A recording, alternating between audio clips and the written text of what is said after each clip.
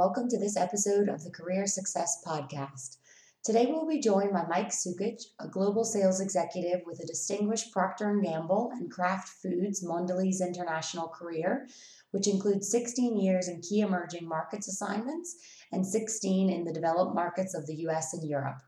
He has a consistent and proven track record for extensive operational, P&L, and strategic management experience, performing at the highest ranking sales officer or department head in several locations. His experience includes executive leadership on multifunctional country, regional, and commercial boards for the past 16 years. He's currently the Vice President, Global Sales Planning and Activation for Mondelez International. Welcome, Mike. Thanks, Lauren. It's great to be here. So I know you've worked many years in the consumer goods industry, and I'm sure you've seen many changes. And right now everyone's talking about Amazon and how their acquisition of Whole Foods may change the retail industry. What changes do you believe this will bring about to the industry? Yeah, I think the biggest change that I see, coming up right now is really what would happen in retail and with regards to maybe what we're calling the store of the future and the role of fulfillment locations, that I think Amazon picks up as a result of the acquisition, through Whole Foods. And obviously, it accelerates their need on ease of, click and collect and the ability for pickup and delivery from those locations.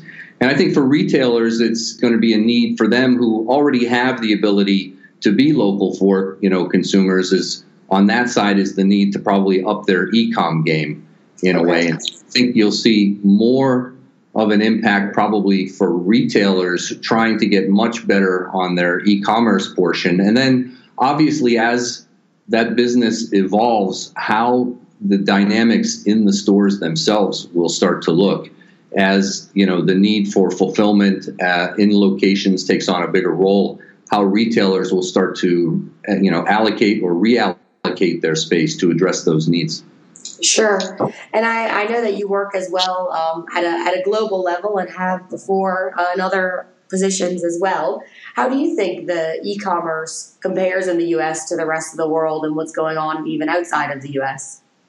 Well, I think what I've seen since I've come back to the U.S., obviously, is it's at the the high end of the curve as far as development and evolution. With regards to other markets that would be similar would be markets like UK, where I've seen that evolution. However, if I think about it from an industry standpoint, and given my experience in emerging markets, where what I think will happen is as e-commerce evolves is it will go at a much more rapid pace. The urbanization in emerging markets, people moving more and more to the cities and access to, to smartphones, right? In essence, makes the evolution that's happening in some of the ahead of the curve markets, is something that will happen on a much faster basis in places like Africa and Eastern Europe and the like, and in Asia.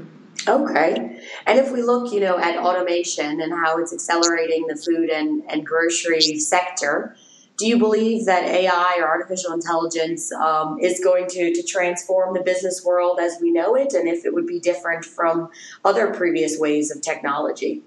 I think it will, and it feels like it may happen even more quickly. As someone on the manufacturing side, one of the biggest challenges we've always had is the ability to manage the reams of information, master data, things that we have.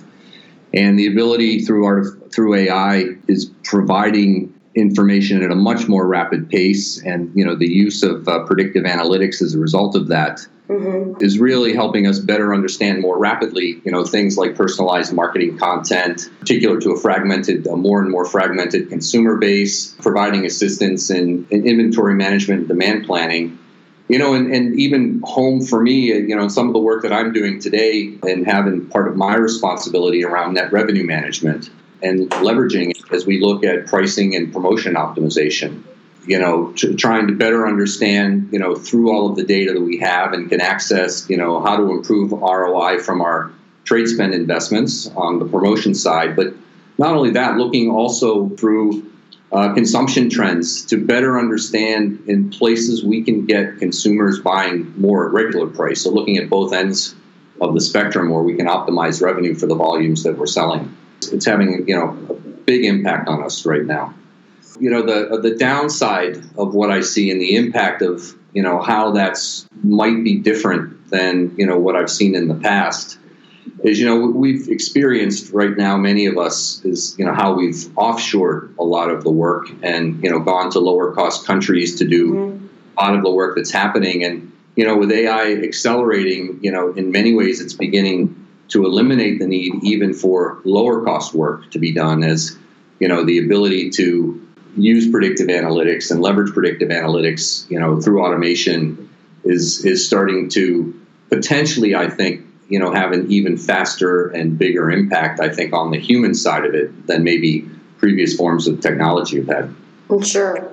And I mean, in this really rapidly changing environment that we're in today, that will probably only increase and accelerate in the future, what skills do you believe leaders will need to develop in order to manage this rapidly changing environment? For me, one of the things in Mondelez that we look at, in ability of our leaders is the ability to be able to manage change. Mm-hmm. And I think change agility and the ability to understand and adapt on an environment in the industry that feels like it's more rapidly expanding and changing than we've ever seen before is going to be something that, is a quality that we would be able to look for and in people that we hire or people that we want to bring on board.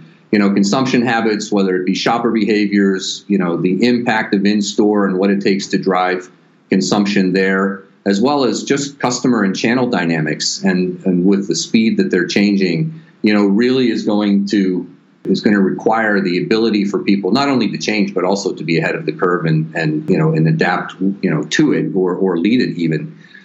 Some of the other skills we look at, one of the dynamics that I see happening for us is the ability to have what I would call more commercial acumen versus functional acumen. So, historically, the lines of evolution on the commercial functions of marketing and sales have been separate. And I think today the ability to be able to understand and run a business as a general manager and understand the consumer and shopper, the customer and channel dynamics, being able to leverage and understand routes to market with, emerging channels as we have, for example, on e-commerce, are going to require having a greater number of people who have what I would call that commercial acumen, or maybe what historically we would have thought as general management tendencies.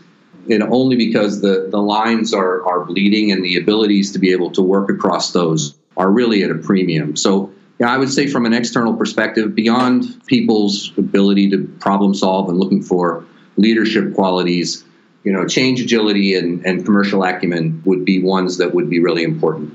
And also there's a question that I'm asked very regularly and wanted to get your opinion on it as well, which is how important do you think it is for individuals to have an MBA to get to a senior executive level?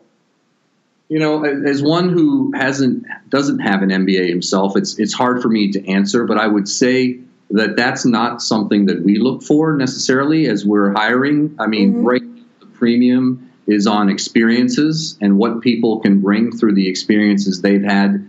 I think MBAs tend to be more important maybe early on to be a leg up on those, who don't have a parallel experience maybe coming out of university. But I think as far as those who, are in the marketing or where I'm more comfortable and more knowledgeable on the sales side, we look for, the range of experiences, both, from within the function, those who have it across industry, digital capabilities, obviously having experiences that would have taken you to multiple markets are probably more at a premium than, potentially what the education could provide, at least as far as what we're looking at.